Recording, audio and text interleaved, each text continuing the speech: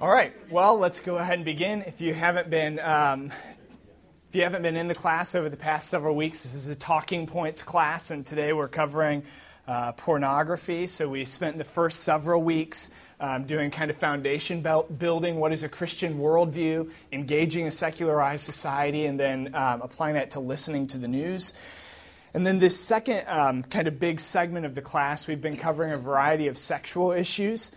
So the major visible fault line between the secular and the Christian worldview is sexuality. This is where the most contentious discussions have come up. And this morning we'll be talking about an issue that's maybe politically less heated than transgender issues or homosexuality, yet actually I think is causing the greater harm in the Christian community.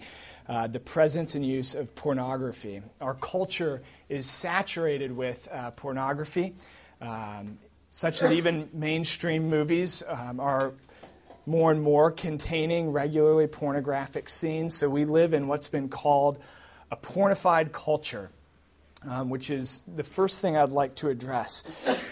But first of all, a definition of pornography. One author defined pornography as that which consists of visual materials containing explicit displays of sexual organs or sexual activities, whether real or simulated, in order to arouse erotic rather than aesthetic sensations. Or more briefly, pornography is material that depicts erotic behavior intended to cause sexual arousal. So are you viewing something or reading something to cause sexual arousal? So it's even different, not just that it was produced with that intent, but kind of the intent of the consumer as well is something I would add to that. So I think the fine distinctions about whether you viewed something or read something on a site dedicated to pornography or a magazine dedicated to pornography are somewhat irrelevant in regards to Christian discipleship. So Game of Thrones or 50 Shades of Grey, some of these kind of more mainstream movies or shows that contain a lot of sexuality, nudity, things like that, would be kind of low-hanging fruit. Probably a lot of Christians would agree that's unhelpful to be viewing that kind of stuff, and yet there's scenes all over lots of different movies that maybe would be considered more debatable, or there'd be more disagreement on whether to watch these things or not, that have scenes containing sexuality and nudity in them. So then the question is, you're partly about your intent in watching these things, because if you're watching something with the intent of sexual arousal or curiosity and kind of that particular piece, it's really not much different than viewing just that 2-minute clip, let's say, on a site dedicated to pornography, because the issue is about your heart in that matter. So we're not so much concerned with whether to statistically count something as technically pornography, as much as we are to identify sin patterns in our lives and try to put those things to death. So with that said, then, a pornified culture, what does this look like? Well, pornography is widespread. It's ubiquitous. So I could give you lots of statistics at this point, but I'm not really sure that's necessary to convince you that pornography is widespread. The consumption of it is widespread. And there don't seem to be significant differences between those who don't identify as Christians and those who do. Marriage doesn't seem to alter the statistics either. As many married people look at pornography as those who are unmarried. Pastors use it as much as parishioners, and men seem to use it more than women, though the number of women using it is increasing as well. On the internet, you can find pornography all over the place. I've heard it referred to as the AAA engine of pornography. Affordability, it's basically free in most cases. Accessibility, it's just a click away. And anonymity, there's no shame because no one knows about it. And studies are showing that even age is less of a factor than it once was. Many kids are seeing pornography before they're even 10 years old. So there's a new generation, not the millennials, but the post-millennials. This would be the I generation, as one author called them. It's characterized by children who have grown up in an immersion in technology and social media. And these kids, this younger generation, are finding pornography at earlier and earlier ages, whether intentionally or not. And kids, in particular, are getting pornography in new ways. So many high school students and middle school students are seeing porn for the first time through social media, not through going to websites, but through things like Snapchat, and not getting it from porn stars, but from people they know. The phenomenon of sexting, for instance. So as one author said, porn doesn't have a demographic. It goes across all demographics. And this is bad news because pornography has many consequences. Pornography is dangerous. And you don't have to be prudish or a Christian to recognize this. You know, there's a lot of books not from a Christian perspective that describe how pornography is damaging our relationships, our families, and our lives. Increasingly, researchers are realizing that pornography is becoming like a twisted sex education for a younger generation. They're growing up seeing lots of pornography and at the same time not having conversations, real-life conversations about actual sex with reliable adults. The younger you are, the more likely you are to believe that coercive and uncommon sexual activity is actually acceptable and is actually more common than it really is. And partly for this reason, the Utah State Legislature declared pornography a public health crisis, which is an idea that's gained momentum even outside of a Mormon-dominated state. Because this is quoting from that piece of legislation, it perpetuates a sexually toxic environment, contributes to the hypersexualization of teens, creates sexual templates that normalize coercive and abusive sexual behavior, and is harmful to women and children in particular. And not only is it damaging to individuals, families, our lives, and society at large, but it's addictive. It's called a process addiction, and like so many addictions, it takes people deeper and deeper, more immersed into it, more hardcore, more deviant, things like that. So it has some of the classic symptoms of addiction, chemical responses in the brain that function like a reward mechanism, especially when it's paired with masturbation. And people will continue to consume pornography then, despite the harm that they know it may cause to themselves, their relationships, even their employment, and so on. So pornography is addictive. It's an enslaving thing.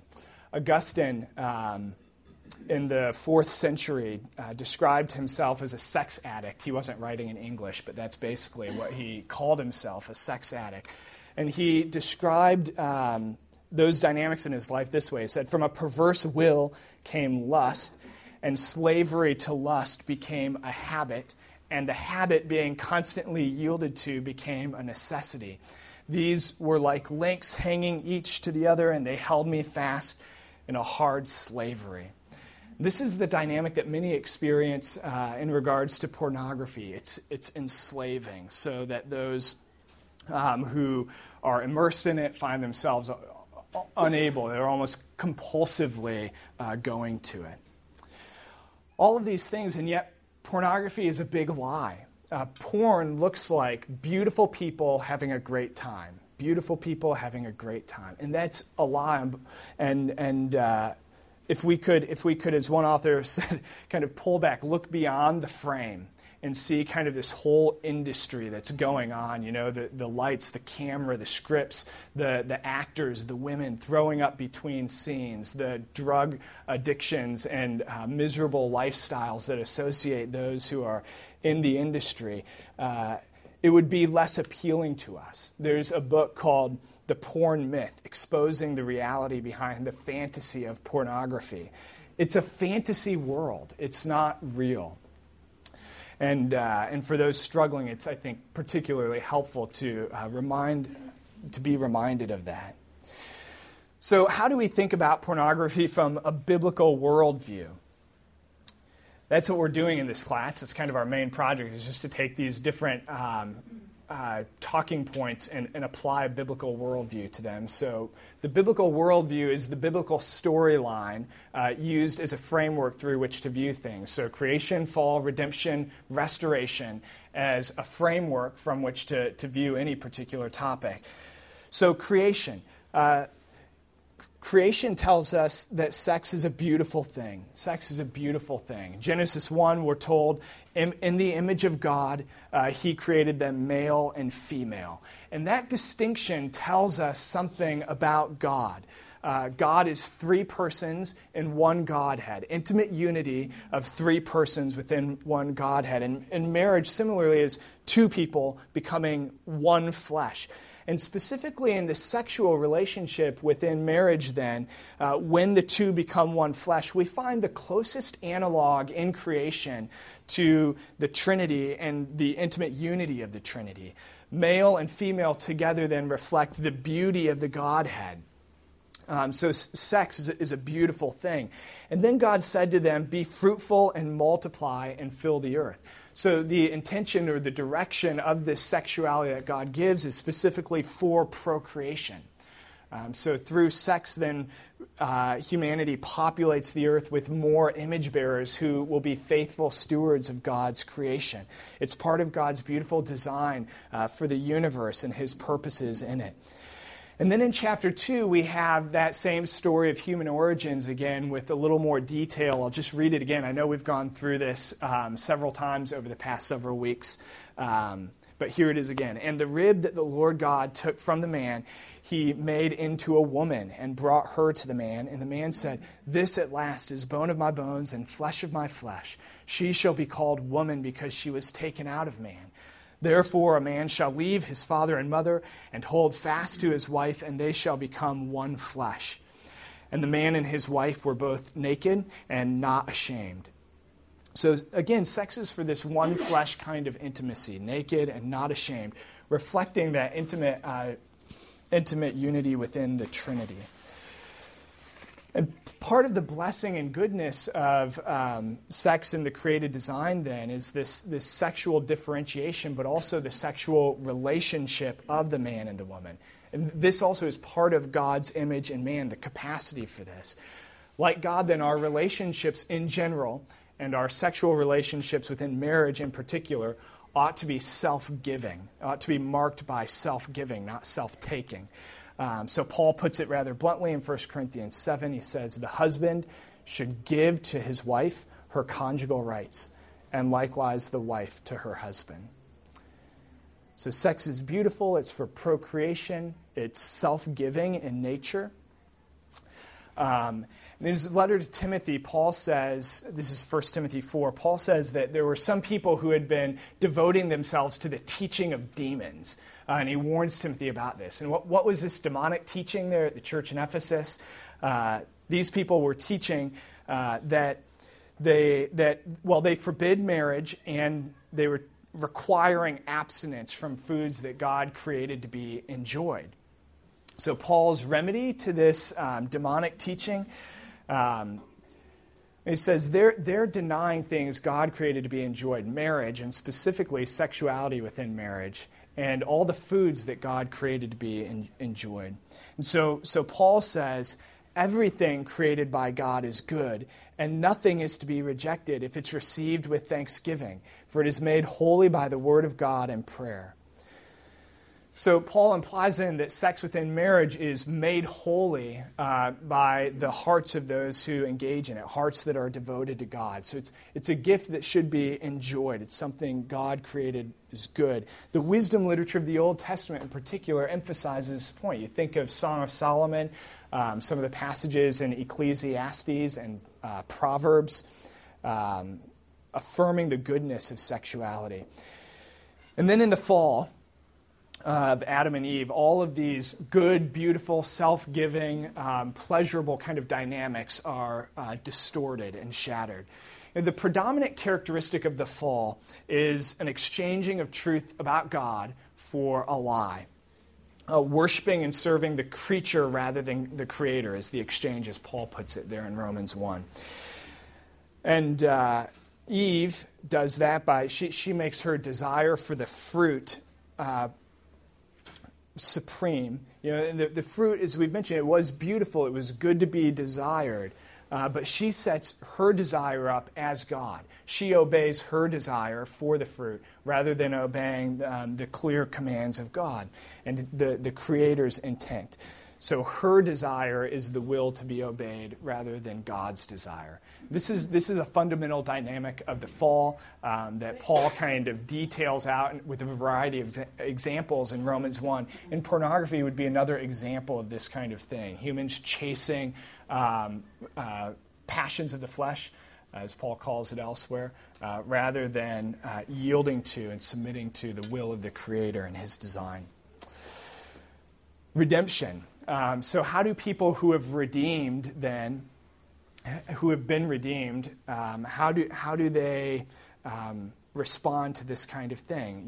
Knowing this tendency or dynamic of fallen people to reject the Creator and indulge selfish passions. How do redeemed people who have been liberated from the enslaving power of sin, how do they live? Well, Ephesians 5, Paul says, "But among you there must not be even a hint of sexual immorality or any kind of impurity or of greed, because these are improper for God's holy people." Those who have been liberated, freed from the enslaving power of sin, there's a certain appropriate kind of lifestyle for God's holy people then. And he says here it's a lifestyle that includes not even a hint of sexual immorality or any kind of impurity or of greed. Hebrews 13:4 puts it this way: let marriage be held in honor among all, and let the marriage bed be undefiled, for God will judge the sexually immoral and adulterous. Let marriage be held in honor among all. A quick assessment, kind of summary statement about the goodness of God in giving marriage and sexuality within it. Let marriage be held in honor among all, and let the marriage bed be undefiled. Again, a clear, concise statement of the parameters for that sexuality, that it's within marriage. So this is kind of the Christian ethic. It was what Christians were trying to walk out in the 2nd century, where it would have been as much an oddity then as it is today. And yet in the letter to Diognetus, a letter describing Christianity in the 2nd century, the author said they share their meals but not their sexual partners. And that distinguished them from the culture in which they lived. In the Sermon on the Mount, Jesus teaches a religious or a purity that's even stricter than the religious leaders of the day. He said, "You have heard it said, 'You shall not commit adultery.' But I say to you, everyone who looks on a woman with lustful intent has already committed adultery with her in his heart." And this principle applies for women looking at men as well. It goes in both directions. The point that Jesus is making there is that God's standard is impossibly high. So he concludes that whole section, the end of chapter 6, I think it is, saying, "You therefore must be perfect as your heavenly Father is perfect." An impossibly high standard. But at the same time, Jesus tells us that he fulfilled that standard. In chapter 5, verse 14, I think it is, he says, "Do not think that I have come to abolish the law or the prophets. I have not come to abolish them, but to fulfill them." Jesus came to fulfill the law, knowing that we could not do that. So in Acts, when Paul is preaching, now I'm getting all my details mixed up. It might have been Peter preaching, because earlier in Acts. He says, "Let it be known to you, therefore, brothers, that through this man, Jesus, forgiveness of sins is proclaimed to you. And by him you have been freed from everything by which you could not be freed under the law of Moses." Under the law, there could not be freedom, but in Christ, because he's fulfilled the law, there can be freedom, specifically the freedom of forgiveness. Let it be known that forgiveness has been proclaimed to you through this man, Jesus Christ. So Jesus fulfills the law, thus making possible the freedom of forgiveness for us. So as Paul says in Romans 8, there is therefore now no condemnation for those who are in Christ Jesus. God made him to be sin who knew no sin, so that in him we might become the righteousness of God. 2 Corinthians 5. Or as Paul reworded that, as Tim Chester reworded that verse, God made Jesus, who never looked with lust to be a porn addict for us, so that in him we might become sexually pure. Jesus has taken our place, our sin upon him, and given us his righteousness. In this way, he has liberated his people, redeemed people. This is the dynamic of redemption. He has liberated us from the enslaving power of sin and from the future penalty of sin. So Romans 6:6, he says, knowing this, that our old nature was crucified with Christ on the cross in order that the body of sin might be brought to nothing. So we are no longer enslaved to sin, for the one who has died has been set free from sin. And then a few verses later he says, so you also must consider yourselves dead to sin. You truly are dead to sin. Those who have been redeemed, your old nature was crucified with Christ on the cross. So he recommends, so you must consider yourselves, think of yourselves in this way, as people who are dead to sin. And so in Romans 8:13 then, he says, if by the Spirit you put to death the deeds of the body, you will live. So the Spirit is the power, not just thinking that you're dead from sin, which is true and we ought to do, but being empowered by the Spirit to put sin to death. So then as redeemed people, we've been liberated. We can't fulfill the law. Jesus has done that for us, so we can stop trying. You can remind yourselves when you're sin, there is no condemnation for those who are in Christ Jesus. And yet you also take the next step and work hard by the power of the Spirit to put to death the deeds of the body. So these are some of the dynamics of being a redeemed people, not indulging the passions of the flesh, but rather obeying the intent and design of the Creator in regards to sexuality. And then restoration. In previous weeks, we've already pointed out that we're told little about how our sexuality will find fulfillment in a restored universe. In the end, when God puts all things right and kind of that final day that Joel is talking about, what does our sexuality look like? We don't know a whole lot. There's every indication that we will remain gendered beings. Jesus comes back. He's kind of a template. His resurrection body is identifiable in continuity with what it was before. So we can expect that at the final resurrection.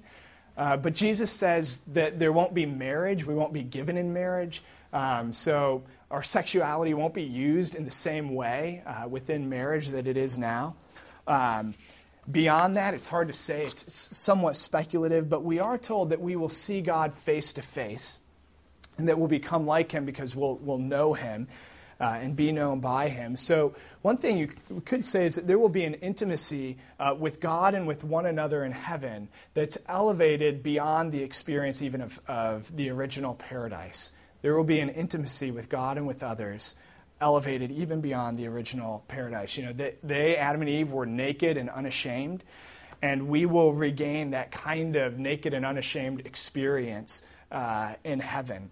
So sex will be consummated then, not just in the sense of sexual activity, but rather in the sense that sex has always been symbolic from the beginning of that intimacy of unity within the Trinity. Sex has always been symbolic of that, and of the human longing for transcendent intimacy with God, both of which will be fulfilled in our understanding and experience in the final day. And in this sense, the original intent for our sexuality will find its fulfillment. So all of that, creation, fall, redemption, restoration, applied to the issue of sexuality then, has to be kind of held up in our minds and hearts as God's beautiful intent and vision for our sexuality and use of it. Pornography then, both in the strict sense that we defined it, but also in the general sense of just all kinds of impurity, as Paul puts it in Ephesians 5. Pornography is always a twisting of this beautiful vision that God has for our sexuality. So let's turn then to thinking about a Christian strategy for walking out the biblical worldview. How do we align ourselves, our individual actions, and our collective efforts? How do we align ourselves with the biblical storyline? Because we've evidently been having a very hard time doing this in regards to pornography. Statistically, the Christian church is made up of largely people who have seen pornography. Again, just statistically, most people in this room have seen pornography, and a lot of people have seen a lot of pornography. And that reality is not going away. Porn is becoming more pervasive, not less. So that AAA engine that I mentioned, affordability, accessibility, anonymity, is pressing forward, not being restrained. And so we've got to think together as Christians about a strategy for reducing those statistics, for doing better in this together overall as a church. So what might some of those ideas be? Well, first of all, I think we need to talk about sexuality in general and about pornography in particular. This has to be an ongoing part of our conversations, not an off-limits issue. So there probably should be some parameters for personal disclosure in this regard. How and where do you discuss it? How transparent should you be on this issue? What are some appropriate ways of sharing this information? I think some general ideas there would be, talking about this in relationships with people of the same sex would be more helpful than in mixed groups. Smaller groups rather than larger groups, talking about this with another person who knows you well or a couple people who are helping you forward in these areas rather than kind of just public disclosure. I would also say probably discussing these things with someone who's ahead of you spiritually rather than someone who is behind you. Just bearing in mind that the goal is not just commiserating over your sin and shame and guilt, but rather making progress in holiness. And so you want to talk about these things with someone who can help you make progress in holiness. So we need to talk about it. Specifically then, if you're married, talk to your spouse about it. If you're married, you are the primary partner in your spouse's pursuit of purity. Your marriage vows are like a contract to aid one another in holiness. Don't fail on this topic. So pray for your husband or wife in this matter, and don't fail to ask how they're doing. Of course, we're all sinners, so you may be told self-protecting lies, or you may be told a very hurtful truth if you ask about this topic and bring it up. But your goal in talking about these things together is mutual pursuit of holiness, which means that you both have to have a greater concern over offenses to God more than you do about offenses to yourself. And yet, sins in this area are offense against a spouse and can be very hurtful. And so, if you are talking about this and feeling that hurt and experiencing that tension and wondering where to go with this and having a hard time as a couple dealing with these things, I would encourage you then as a couple to seek help as well, and probably to do that sooner rather than later. Find some trusted friends, some pastoral help, talk with your care group leader or something like that. But the point is there has to be discussion, confession, effort toward forgiveness where needed. So talk to your spouse about this. If you're a parent, talk to your children about these things, about sex in general and pornography in particular. Again, you may want some specific guidance on this, which there are lots of good resources for that. If you were interested and don't have some, we could talk about that later. But just in general, have the discussions. Age appropriate, find language that's helpful for their season in life, but talk to them about it. Most pornography, again, just kind of referring to some statistics, most pornography is viewed on mobile devices. So some advice for parenting is just, start with a flip phone. It's actually not I know anyone under 18 is hating me right now, but it's not a crazy thing to not have a smartphone. I know, which won't be possible for everyone because of maybe your employment or for some other reason. I recognize that, but I have a number of friends who are adults who have every freedom to have a smartphone, yet they have intentionally chosen not to. Some to avoid pornography in particular, and some just to avoid being overly immersed in the immediate access to a digital world. I just think we should not think of it as a crazy thing to not have a smartphone. High school students, I would guess having a smartphone is like one of the top 3 desires you have in life. I would just ask you to question yourself. Don't make your parents ask you about this. Just question yourself, why is that urge so strong in your life? And have you pondered, just kind of reflected on the enormous destructive capacity that you're bringing into your hands with a mobile device, whether in regards to pornography or not. And then just a word to parents. There's no way to lock down an iPhone.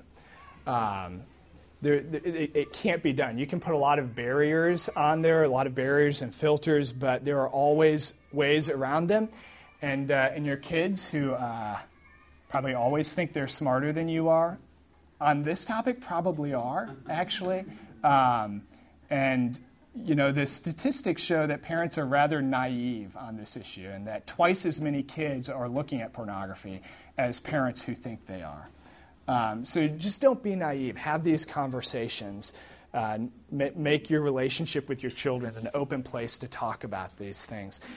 I want to show this clip from Cooper Pinson, who's with Harvest USA, who will be, I don't think he'll be here with us, but Harvest USA will be with us doing a seminar on Saturday, September 8th, called Gospel Sexuality, Raising Sexually Healthy Kids. So you may want to mark your calendars for that event, but here's a little clip from them. So the main idea there is just that you don't merely want to manage devices, but think about the context in which we have them. This kind of underlying assumption that immediate access to technology and to the internet in particular is good and worthy. We want to challenge that assumption and consider instead how we can live a freer life, freer to walk in the obedience that God has called us to. So the big idea there, again, is talk about this. We talk about this on staff. Among the guys on staff, we're regularly asking each other, how are you doing in regards to lust and trying to walk in obedience in that area on all of our staff applications. So part-time, full-time, internship, all the staff applications for the church. We have a section that says, please comment on your current and recent track record with obeying God in the area of pornography and related forms of sexual sin. If you have sinned in this area, please explain and be specific in regard to frequency, when this sin occurred in the past week, month, year, 5 years, and what have you done to fight for obedience. Maybe you could ask your spouse that question. Not that you'd put it on an application form if you're thinking about dating, but you want to know kind of where your brothers and sisters in Christ are on these things. Those that you're close to, those that you're trying to help forward in holiness. We're trying to do that on the staff here, and we all have Covenant Eyes on our computers and whatnot. So. The big idea here, again, is simply to be intentionally talking about this with others, specifically within your family, spouses and children, and then with other brothers and sisters that you're following Christ alongside. Sin is like a cockroach. It loves the dark, tends to get crushed when the lights come on, though. Sin withers in publicity, thrives in secrecy. So talk with others about this. Most likely, if you are regularly looking at pornography, you will not find success in fighting that sin alone, but you'll find it in community. And then a second piece of practical advice is to assess your patterns. So if you're looking at porn regularly, or if you're talking with someone, helping someone who is looking at pornography regularly, I assume you hate that, you feel ashamed about it, you wish you weren't doing that. You wish God would do like some spiritual liposuction and just kind of remove that sin immediately from your life. So I assume all of that is true, but it's actually going to require hard work and perhaps some humbling on your part. So if that's you, then just some practical advice for you is to assess your pattern. Be a student of your own sin and pattern of yielding to temptation. So ask some of these specific questions about your interaction with pornography. First of all, why do you look at pornography? Why do you look at it? Does it seem to promise refuge or escape? Does it promise respect to you, reward or pleasure? Is it just like a quick fix for you? Are you discontent with singleness and porn as an outlet? Or Are you discontent with marriage and porn is compensation? One person said, I use porn because my wife doesn't have a rapid desire to meet my needs. You can kind of see the selfishness wrapped up in that statement. See, at its heart, porn is self-worship. It's indulging your own desires, setting those up as the God to be obeyed rather than the Creator's will and intent for our sexuality. It's the construction of a world where my desires reign supreme. Rapid desire to meet my needs reigns supreme. So I would just say, know why. What are the dynamics in your heart that are leading you to pornography? And then think about Scripture for arguing back against those various motivations. Work through these hard issues with someone who will help you think through them and lead you to a godly imagination. Pornography is a sin of imagination, constructing a world that suits your needs and desires. So talk with someone who will help you develop a godly imagination where you are trying to conceive of holiness and what a holy life might look like and how joy in God is better than these kind of cheap thrills of pornography.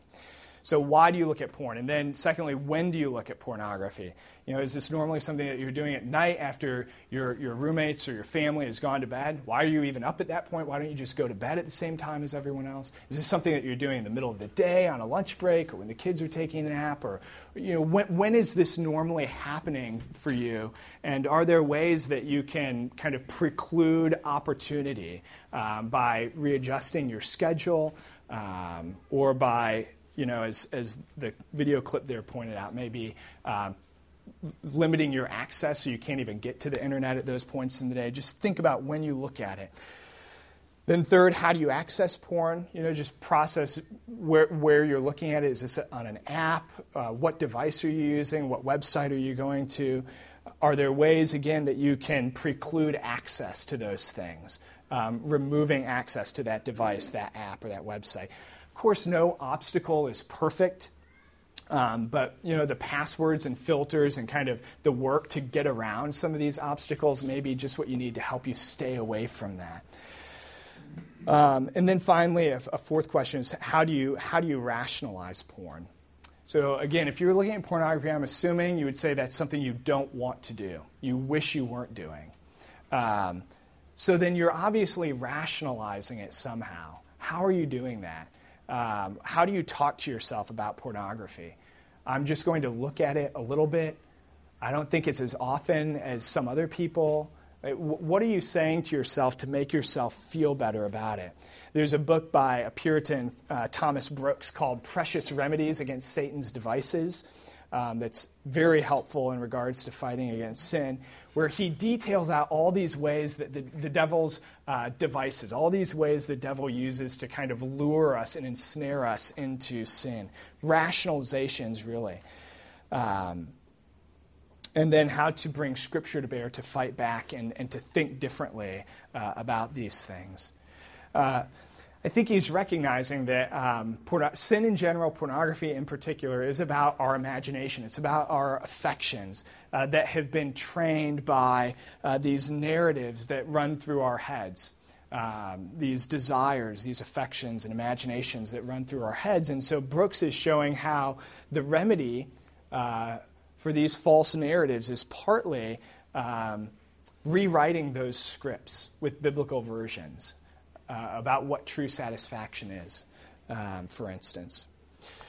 So as you think through these questions, then, the goal is to address the circumstances in which you normally sin, the motivations, the places, the times that you normally sin. Fleeing temptation may mean precluding the occasions that actually result in sin. So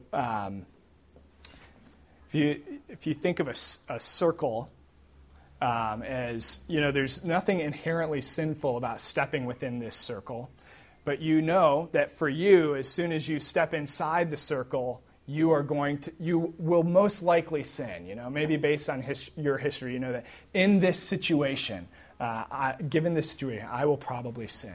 Well, then I would say it becomes something more like sin for you to be in that situation. So fleeing temptation probably means precluding all of those situations where you normally or where you find yourself most likely to sin. So be a student of your patterns and work to undermine the possibilities. Which leads to this third point then, is just make a specific sanctification plan.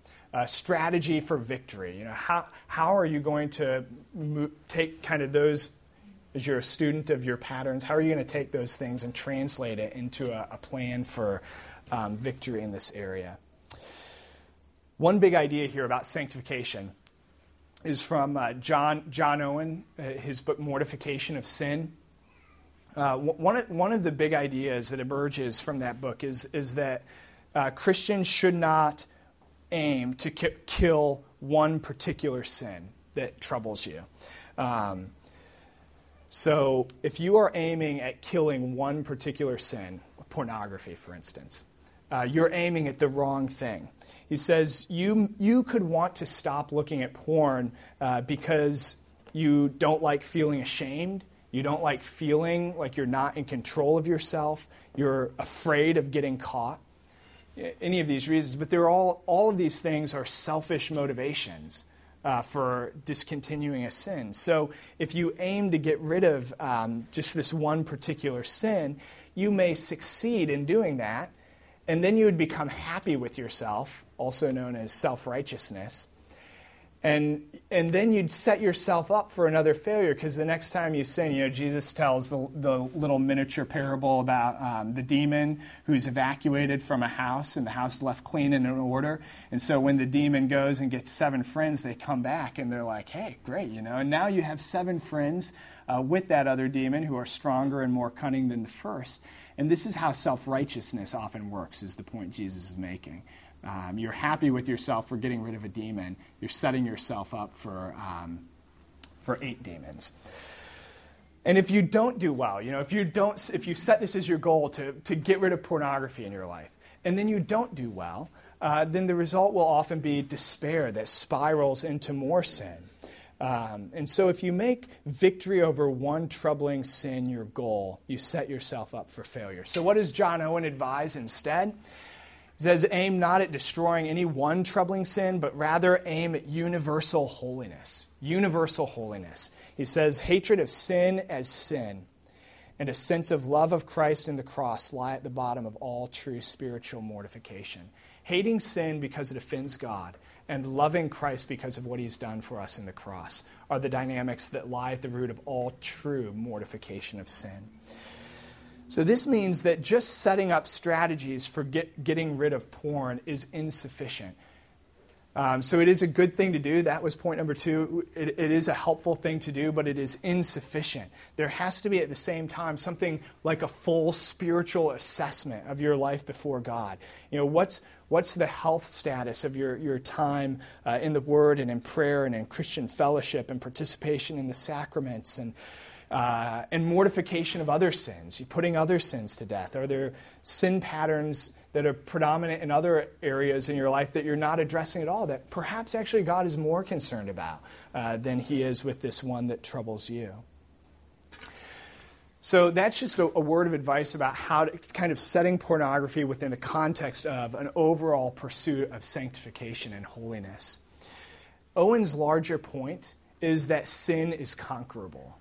Sin is conquerable, which is a specific way of saying sanctification is possible. Your sex drive is not too strong for your will. Victory in regards to pornography is actually achievable for Christians. You can live a porn-free life. That's an important thing to say to someone who's struggling with pornography, because I think many who are pinned down by pornography, a porn-free life feels unattainable, unimaginable to think of my life as free from that. But if you believe that the gospel is true, then you have to believe that sin is conquerable. You have to believe that the power of sin has been put to death and the power of the Spirit has been brought to bear in your life. And thus sin, pornography, is conquerable. So it's true, there is no silver bullet for sanctification. I think that's why, as a community, we should extend grace to those who are struggling with pornography. We assume we want victory in this area, so you don't want to minimize the sin and the damage that it may cause. But recognizing that there are addictive-like sorts of dynamics here that will take time to escape from, and there's no silver bullet. God uses a variety of things. Think about sins that you've conquered in your own life. If we were to tell those stories among us, we would all cite different kinds of things as to what God used to help us gain victory. That said, I think some advice, if you just want like a next step, study your own patterns would be one of those pieces of advice. Another piece of advice I'd give you is memorize Romans 8 and read Mortification of Sin by John Owen. If you're helping someone walk through this, I couldn't think of a better resource than Mortification of Sin and memorizing Romans 8. There's many other things you could do. I don't think of that as a silver bullet, but it certainly, Romans 8 presents kind of a summary of some of the big dynamics of living a Spirit-powered life in regards to sanctification. And I'm sure you're all thankful we don't have time for interaction on this topic this morning. Started a few minutes late, and here we are. So maybe I can pray for us and pray for freedom and purity, and then you can be dismissed.